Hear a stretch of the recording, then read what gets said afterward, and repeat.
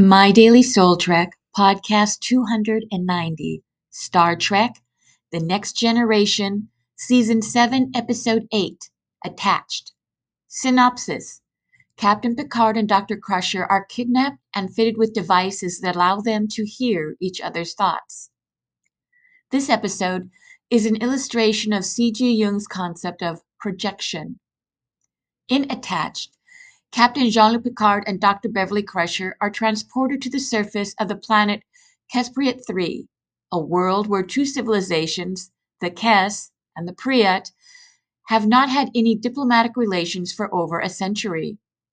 They were to beam down to speak with the Kes ambassador Marek about joining the Federation, but instead are diverted and taken prisoner by the Priat Security Council led by Security Minister Lauren. Picard and Crusher have been fitted with implants into their brains that are to make their PSI wave patterns detectable to Lauren, because the Priat fear that the Enterprise is here to arm their opponents. However, a guard in the place where they are being held allows them to escape with instruction on how to reach the border with the Kes. The Kes and the Priat forces are each projecting their worst fears and their most negative attitudes onto the other.